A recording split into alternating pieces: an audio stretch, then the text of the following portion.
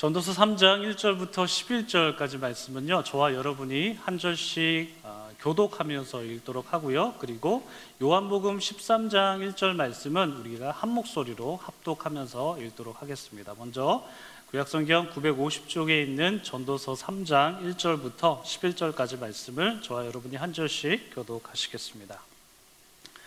범사에 기한이 있고 천하 만사가 다 때가 있나니 날 때가 있고 죽을 때가 있으며 심을 때가 있고 심은 것을 뽑을 때가 있으며 죽일 때가 있고 치료할 때가 있으며 헐 때가 있고 세울 때가 있으며 울 때가 있고 웃을 때가 있으며 슬퍼할 때가 있고 춤출 때가 있으며 돌을 던져버릴 때가 있고 돌을 거둘 때가 있으며 안을 때가 있고 안는 일을 멀리할 때가 있으며 찾을 때가 있고 잃을 때가 있으며 지킬 때가 있고 버릴 때가 있으며 찢을 때가 있고 꿰맬 때가 있으며 잠잠할 때가 있고 말할 때가 있으며 사랑할 때가 있고 미워할 때가 있으며 전쟁할 때가 있고 평화할 때가 있느니라.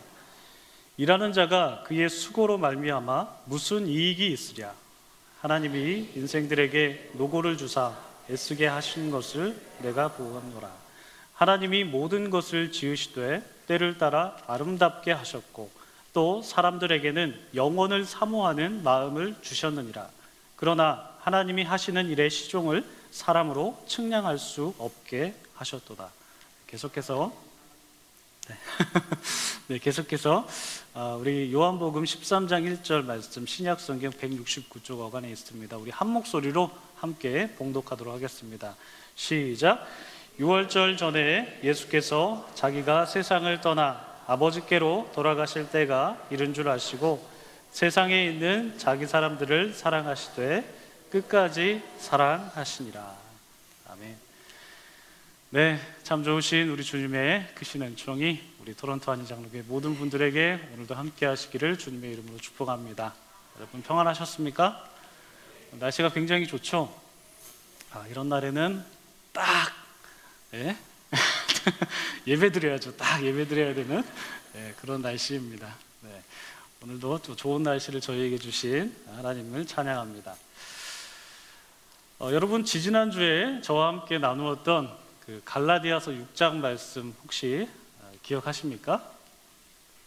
네, 그러실 줄 알았습니다. 네, 기억 못하셔도 괜찮아요. 왜냐하면 저도 내가 무슨 말씀했더라? 이렇게 생각하면서 기억을 좀 더듬어 보았습니다.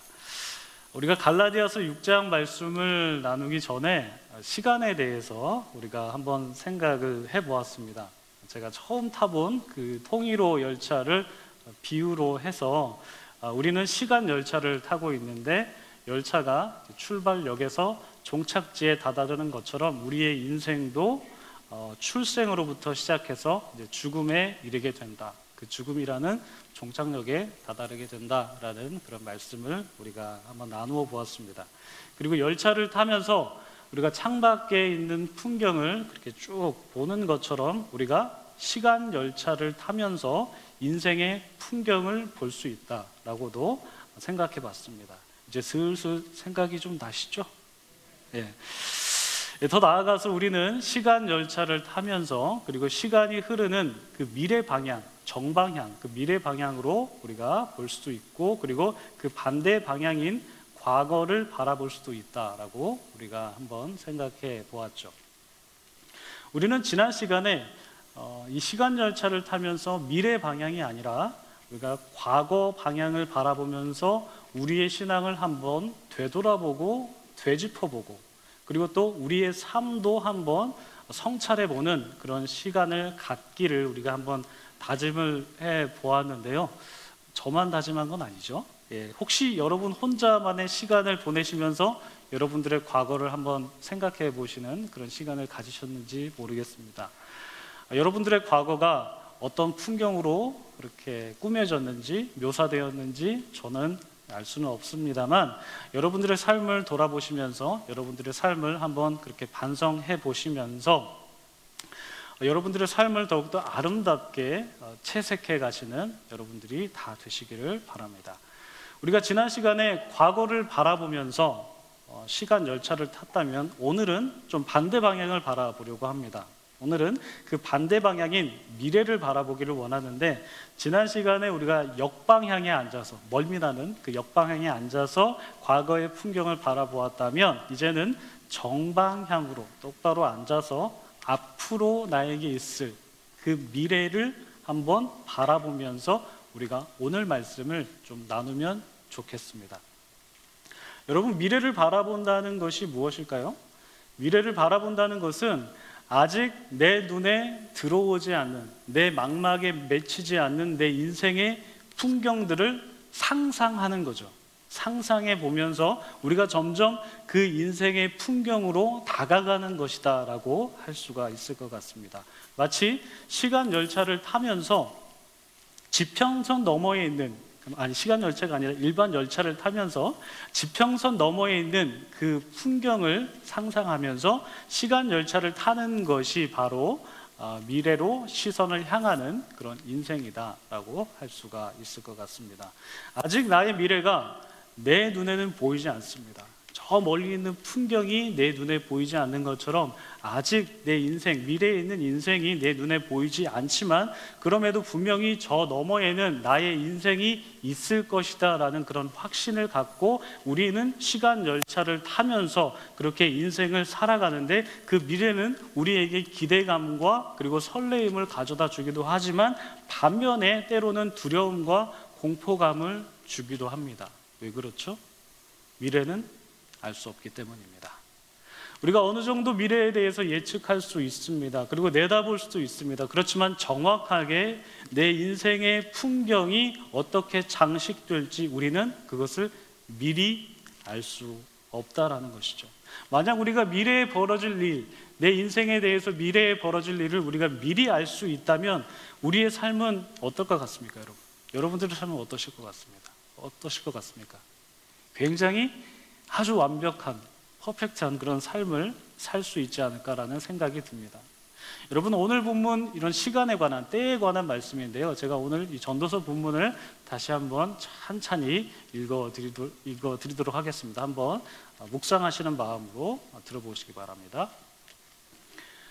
범사에 기한이 있고 천하만사가 다 때가 있나니, 날 때가 있고 죽을 때가 있으며, 심을 때가 있고 심은 것을 뽑을 때가 있으며, 죽일 때가 있고 치료할 때가 있으며, 헐 때가 있고 세울 때가 있으며, 울 때가 있고 웃을 때가 있으며, 슬퍼할 때가 있고 춤출 때가 있으며, 돌을 던져 버릴 때가 있고 돌을 거둘 때가 있으며, 안을 때가 있고 않는 일을 멀리할 때가 있으며, 찾을 때가 있고 잃을 때가 있으며, 지킬 때가 있고 버릴 때가 있으며, 찢을 때가 있고 꿰맬 때가 있으며, 잠잠할 때가 있고 말할 때가 있으며, 사랑할 때가 있고 미워할 때가 있으며, 전쟁할 때가 있고 평화할 때가 있느니라. 전도자는 말합니다. 모든 일에는 다 저마다의 때가 있다 라고 말합니다. 날 때와 죽을 때가 있고, 심을 때와 뽑을 때가 있고, 사랑할 때도 있고 미워할 때도 있다라고 그렇게 말합니다. 전쟁할 때도 있고 평화로울 때도 있다라고 말합니다. 인생 속에서 저마다의 다 때가 있다라는 것이죠. 우리가 만약 이 시간 열차를 타면서 우리의 인생을 살아갈 때 바로 이러한 때에 맞게 살아간다면, 앞서 말씀드렸다시피 우리의 삶은 굉장히 완벽한 삶을 살게 되지 않을까라는 생각을 해봅니다. 그래서 사람은 살아가면서 하나님께 구하는 것 중에 하나가 하나님의 완벽한 타이밍을 알려주십시오입니다. 하나님, 제가 진학을 해야 됩니까? 취업을 해야 됩니까? 제가 결혼을 해야 됩니까? 아니면 직장 생활을 좀 더 해야 됩니까? 직장 생활을 한다면 상사 눈치 보면서 힘들게 직장 생활 하는데 지금 내가 버텨야 되는 때입니까? 아니면 사직서를 내고 이직을 해야 될 때입니까? 아니면은 계속 여기를 쳐다보게 되네? 아니면은 나의 비즈니스를 해야 될 때입니까? 이렇게 질문하게 됩니다. 하나님의 때가 언제입니까? 결혼을 했다면 아이를 가져야 할 때입니까? 아니면 조금 더 천천히 아이를 가져야 할 때입니까? 노년이 되었을 때 은퇴를 해야 될 때입니까? 아직 좀 더 힘이 있으니 아직 좀 더 나의 일을, 나의 비즈니스를 좀 더 해야 될 때입니까? 이렇게 인생에 대해서 하나님의 때가 언제입니까? 라고 우리는 그렇게 묻습니다. 왜냐? 그 완벽한 타임을 우리는 욕망하기 때문이죠. 여러분들은 혹시 어떤 때를 구하고 계십니까?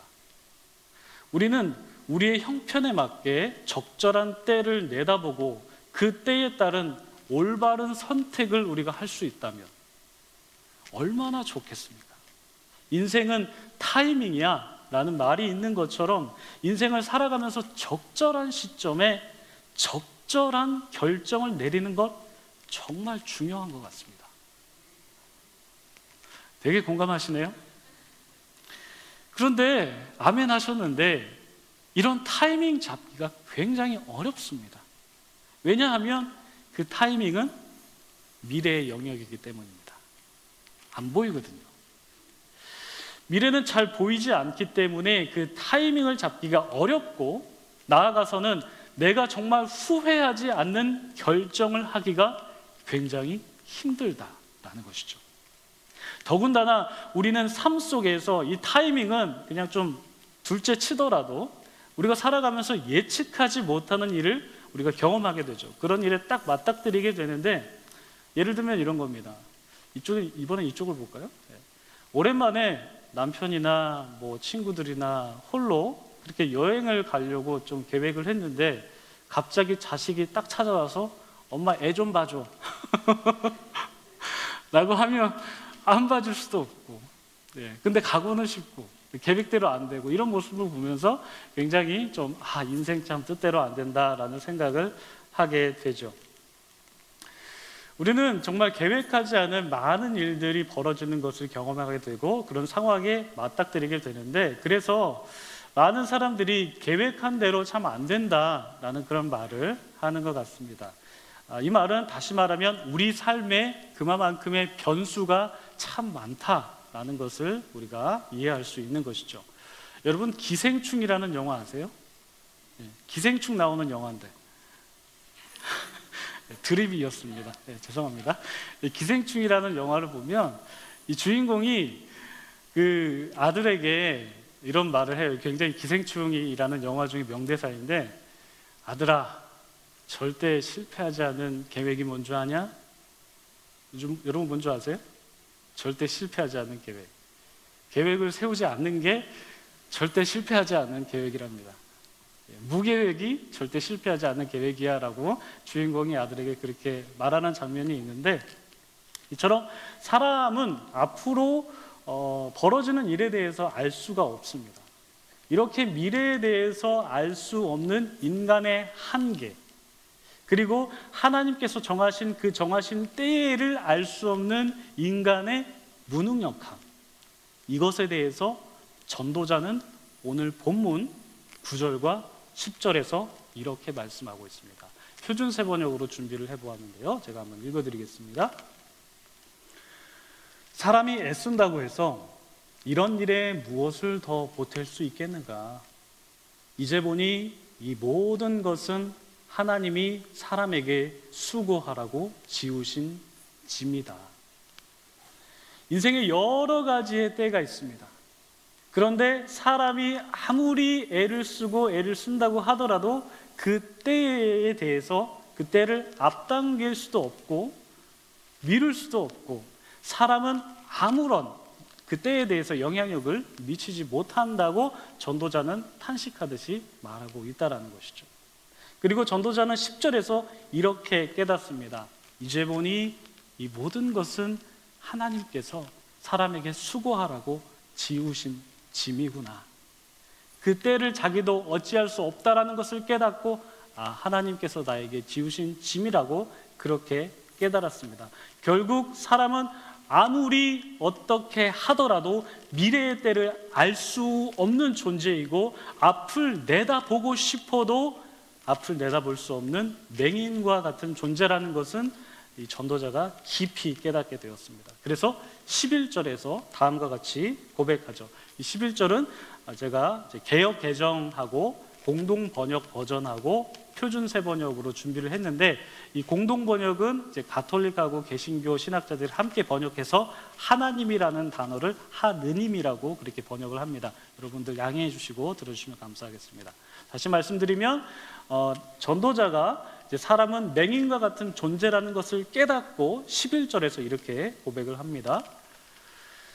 하나님이 모든 것을 지으시되 때를 따라 아름답게 하셨고 또 사람들에게는 영원을 사모하는 마음을 주셨느니라.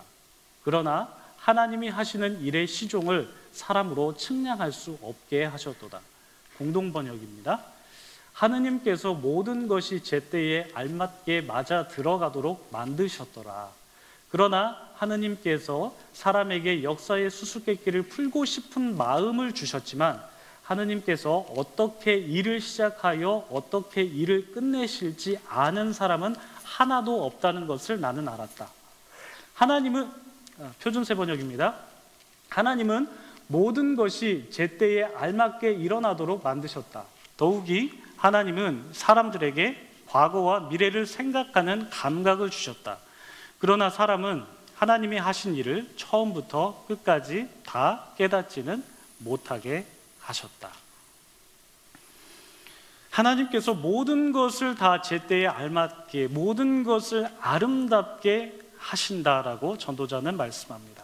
그리고 하나님은 사람에게 영원을 사모하는 마음을 주셨는데, 이 영원을 사모하는 마음에 대해서 공동 번역은 역사의 수수께끼를 풀고 싶어하는 마음을 주셨다고 말하고, 표준 세 번역은 과거와 미래를 생각하는 감각을 하나님께서 주셨다라고 번역합니다. 그러니까 다시 말해서 사람이 때를 알고 싶어하는 그 욕구가 있는데, 그 욕구가 있는 것은 하나님께서 사람에게 영원을 사모하는 마음을 주셨기 때문이고, 역사의 수수께끼를 풀고 싶어하는 마음을 주셨기 때문이고, 과거와 그리고 미래를 생각하는 감각을 주셨기 때문에 사람은 시간에 대한 욕구를 갖고 있는 것입니다. 그래서 우리는 시간에 대해서 욕망한다라는 것이죠. 과거를 바르게 이해하고 싶어하고, 그리고 또한 미래를 내다보고 싶어하는 욕구가 사람에게는 다 있습니다. 또한 현세가 아니라 내세에 대한 시간들에 대한 욕구도 우리에겐 내재되어 있습니다. 하나님께서 영원을 사모하는 마음을 주셨기 때문에. 그렇게 시간에 대한 우리의 욕망은 굉장히 강한데요, 그런데 하나님께서는 우리에게 과거에 대한 바른 해석과 그리고 미래에 대한 명확한 전망을 모두 다 불투명하게 만드셨습니다. 왜냐하면 시간은 너희의 영역이 아니라 바로 나의 영역이야. 하나님의 영역이라고, 그리고 하나님의 주권이라고 말씀하고 있기 때문입니다. 그래서 세상 모든 만사일들은 하나님의 주권 아래에 있다. 우리가 시간을 욕망하지만 그러나 모든 시간의 주인은 하나님이고, 이 모든 세계의 주권은 하나님께 있다라고 전도자는 그렇게 선포하고 있는 것입니다.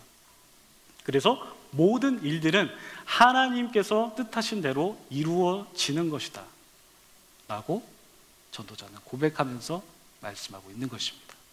믿으십니까? 이처럼 모든 일이 하나님께서 뜻하신 대로 이루어진다고 믿으면서 동시에 우리에게는 미래를 알고 싶어하는 욕구가 있음을 그럼에도 우리는 부인할 수 없는데, 이러한 인간의 시간에 대한 욕망을 다룬 드라마가 한 편 있습니다. 최근에 많은 인기를 끌었던 재벌집 막내 아들, 혹시 보셨어요?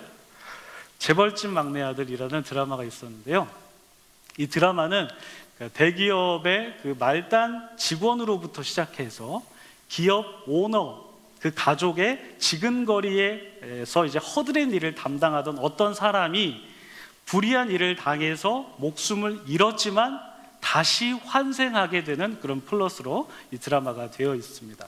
이 환생한 주인공은 자기가 일했던 그 대기업 회장의 막내 손주로 이제 살아가게 되는데, 이 드라마에서 중요한 포인트가 무엇이냐면 주인공이 미래에 있었던 일들을 전부 다 기억하고 과거로 환생한다는 것입니다.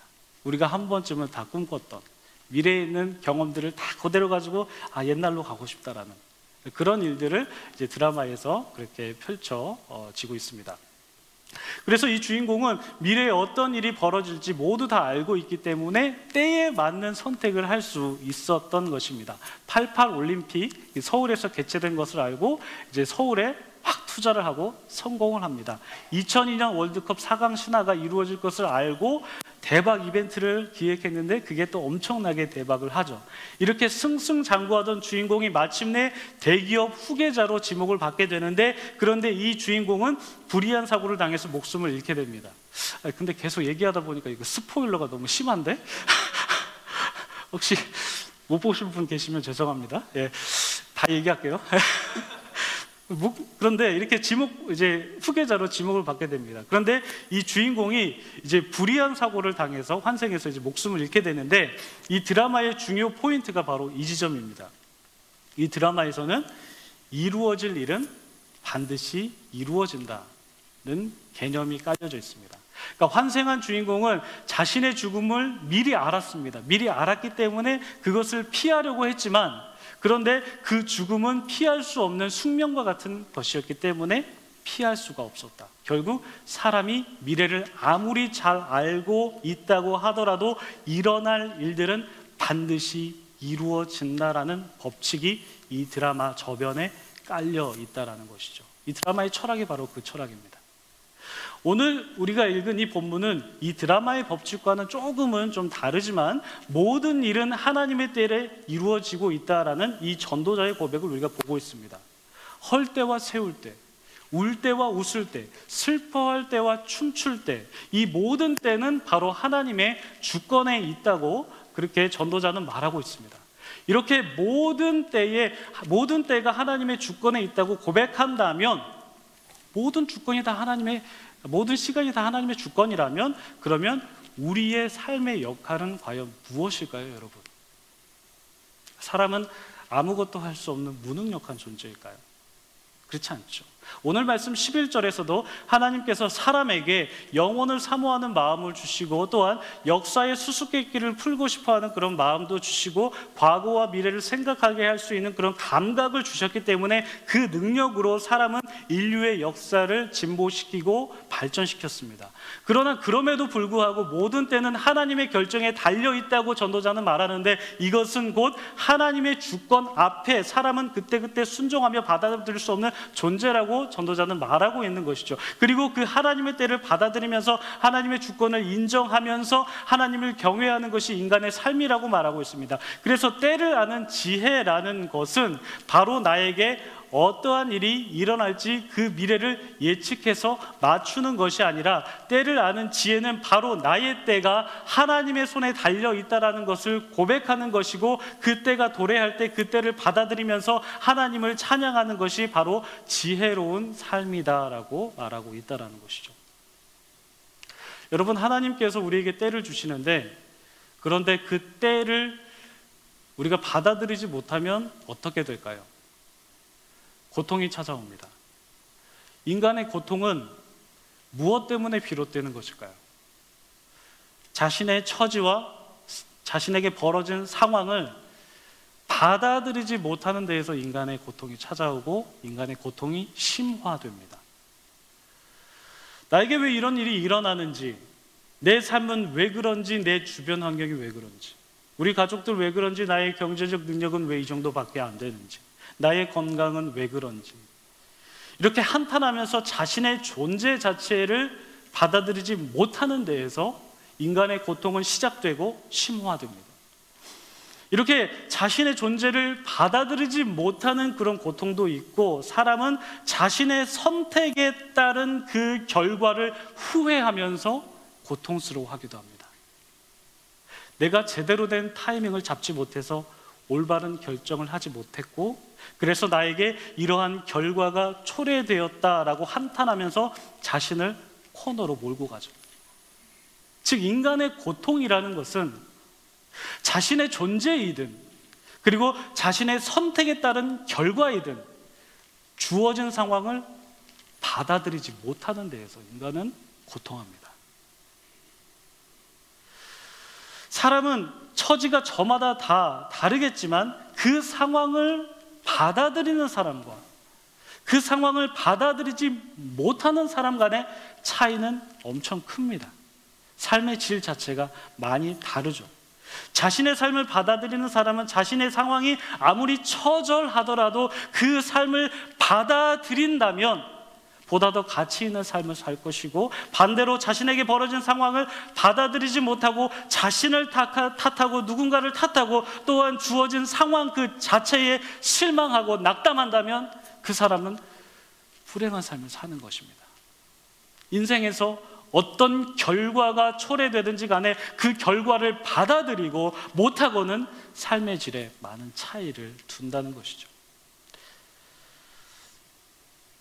그리고 더 나아가서 자신에게 벌어진 상황을 하나님의 뜻이라고 받아들이고 수용한다면 그런 사람은 좀 더 주변 사람들에게 너그러워지고 자기 자신에게도 너그러워지고 삶의 여유가 있을 것입니다. 그렇게 사신 분이 바로 우리 예수님이신데요. 오늘 본문 중에서 다른 본문, 바로 요한복음 13장 1절 말씀을 자세히 한번 보시기 바랍니다. 제가 먼저 한번 읽어드리겠습니다.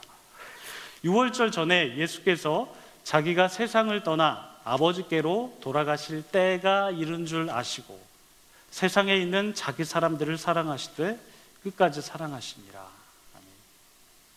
예수님께서는 6월절 전에 자기가 세상을 떠나서 아버지께로 돌아갈 때가 다가온 줄 아셨습니다. 여러분, 요한복음의 특징 중에 하나는 바로 이 때라는 말이 반복적으로 나온다는 것입니다. 요한복음에만 나오는 가나 혼인잔치 사건에서 잔치집에 포도주가 떨어지자 예수님의 어머니 마리아가 예수님께 문제를 해결해 달라고 요청하죠. 그때 예수님께서 하신 말씀 무엇인 줄 아십니까? 내 때가 이르지 않았습니다. 그리고 예수님의 형제들이 예수님께 유대로 가자라고 할 때 예수님께서 그때 하신 말씀이 무엇인 줄 아십니까? 내 때가 이르지 않았다. 또한 예수님을 잡으려고 하는 사람들 앞에서 예수님의 때가 이르지 않았다라는 표현이 나옵니다. 이처럼 요한복음에서는 곳곳에서 예수님의 때가 이르지 않았다라는 그 표현이 나오는데, 오늘 우리가 본 13장에서는 예수님께서 세상을 떠나 아버지께로 돌아가실 그 때가 이르렀다라는 것을 깨닫게 되십니다. 그리고 그 때를 받아들이십니다. 그 때가 무엇입니까, 여러분? 십자가 사건입니다. 그 때를 받아들이시고 예수님께서는 자기의 사람을 사랑하시되 끝까지 사랑하시면서 제자들의 발을 씻어주십니다. 예수님께서 받아들이시는 그 당신의 때는 말씀드렸다시피 십자가의 죽음이었습니다. 하나님께서는 예수님께서 십자가에서 죽으실 그 때를 정하셨고, 그 때가 도래하자 예수님은 그 때를 받아들이셨습니다. 예수님은 우리와 같이 연약한 인간이시기 때문에 이 때를 피하고 싶어 하시기도 하셨습니다. 회피하고 싶으셨습니다. 그래서 할 수만 있으시다면 주님 이 잔을 내게서 좀 옮겨달라고 자신에게 닥친 상황을 회피하려고 하셨습니다. 그러나 나의 죽음이 하나님의 뜻이라면 그것을 기꺼이 받아들이겠다라고 다시 생각하시고 말씀하시면서 하나님의 때를 받아들이셨죠. 그렇게 하나님의 때를 받아들인, 자신에게 펼쳐진 그 때를 받아들인 예수님의 행동의 결과는 무엇입니까? 사랑이었습니다. 자기의 때가 이른 것을 아시고 자기 사람들을 사랑하시되 끝까지 사랑하신 것입니다. 그 사랑의 대상자에는 예수님을 팔아넘긴 가론 유다도 포함되었습니다. 즉 죽음이라는 인간의 최대 공포 앞에서 예수님은 하나님의 때를 받아들이셨고 그 때를 수용하셨고 자신을 팔아넘길 가롯 유다의 발까지 씻기시는 모습을 보여주셨습니다. 하나님의 때를, 나에게 도래한 하나님의 때를 받아들인 사람만이 할 수 있는 행동입니다. 여러분, 우리는 살면서 인생의 때를 알고 싶어 합니다. 그리고 인생의 때를 맞닥뜨리고 있습니다. 지금 이 순간에도 말이죠. 우리는 시간이라는 열차를 타면서 내 인생의 풍경을 바라보고 나에게 어떤 일이 벌어질지 궁금해합니다. 그리고 선택의 순간 앞에서 올바른 결정을 내려야지라고 타이밍을 갈망하기도 합니다. 그리고 그 타이밍을 바라면서 우리는 선택을 하고 결과를 맞이하게 되는데, 그 결과가 만족스럽다면 다행이지만 실망스럽고 후회된다면 우리는 자신을 탓하거나 누군가를 탓하고 혹은 그 결과 자체에 실망하고 좌절합니다.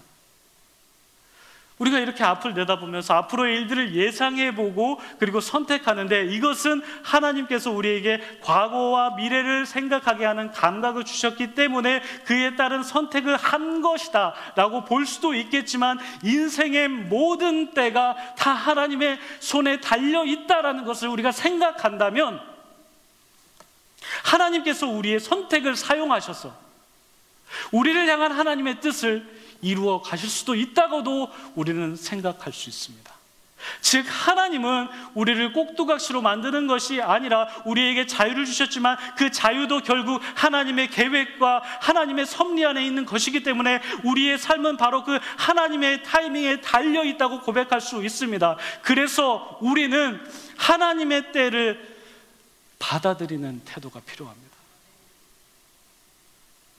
예수님께서 죽음이라는 그 하나님의 때를 받아들이셨듯이 우리도 우리의 삶이 하나님의 때가 점철된 것입니다, 나의 삶은 하나님의 때로 이루어진 것입니다 라고 받아들인다면, 우리 자신에게 더 너그럽고 또한 이웃에게도 너그럽고 우리의 삶에 더 여유가 있고 자신의 삶을 사랑하게 될 줄 믿습니다. 하나님의 때를 받아들이고 자기의 사람을 사랑하시되 끝까지 사랑하신 그 예수님의 행동을 본받으면서 우리도 하나님의 때를 받아들이고 하나님의 때에 맞게 나의 인생이 운행된다라는 것을 고백하면서 사랑으로 살아가시는 우리 모든 성도님들 다 되시기를 주님의 이름으로 축복합니다. 기도하겠습니다.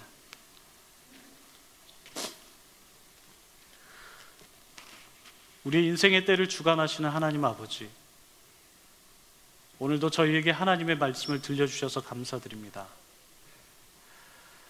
우리가 하나님께서 주신 삶을 살면서 착각하는 것 중에 하나가 바로 우리의 인생은 나의 결정에 의한 것으로만 생각하는 것이 아닐까 싶습니다. 우리가 과거를 반성하고 미래를 내다볼 수 있었던 것은 하나님께서 우리에게 과거와 미래를 생각하는 감각을 주셨기 때문이었는데, 우리는 우리의 능력으로 과거를 반성하고 미래를 내다볼 줄 알았다고 생각한 것은 아닌지 돌아봅니다. 주님, 우리가 우리의 능력을 과신하면서 살아갔다면 이러한 잘못된 인생관을 용서해 주시고, 우리의 삶은 우리의 결정보다도 하나님의 섭리와 때에 맞게 운행된다는 것을 고백하게 해 주시옵소서. 우리의 삶은 하나님께 달려있고 우리는 하나님께서 주신 삶을 받아들이면서 사랑을 실천해야 한다라는 것을 깨닫사오니, 주님, 예수님께서 하나님의 때를 받아들이시면서 사신 것처럼, 그리고 사랑하셨던 것처럼 우리도 하나님의 때를 받아들이며 사랑하며 살아갈 수 있도록 도와주시옵소서. 그렇게 하실 것을 믿으며 이 모든 말씀 우리 주 예수 그리스도의 이름으로 기도드립니다.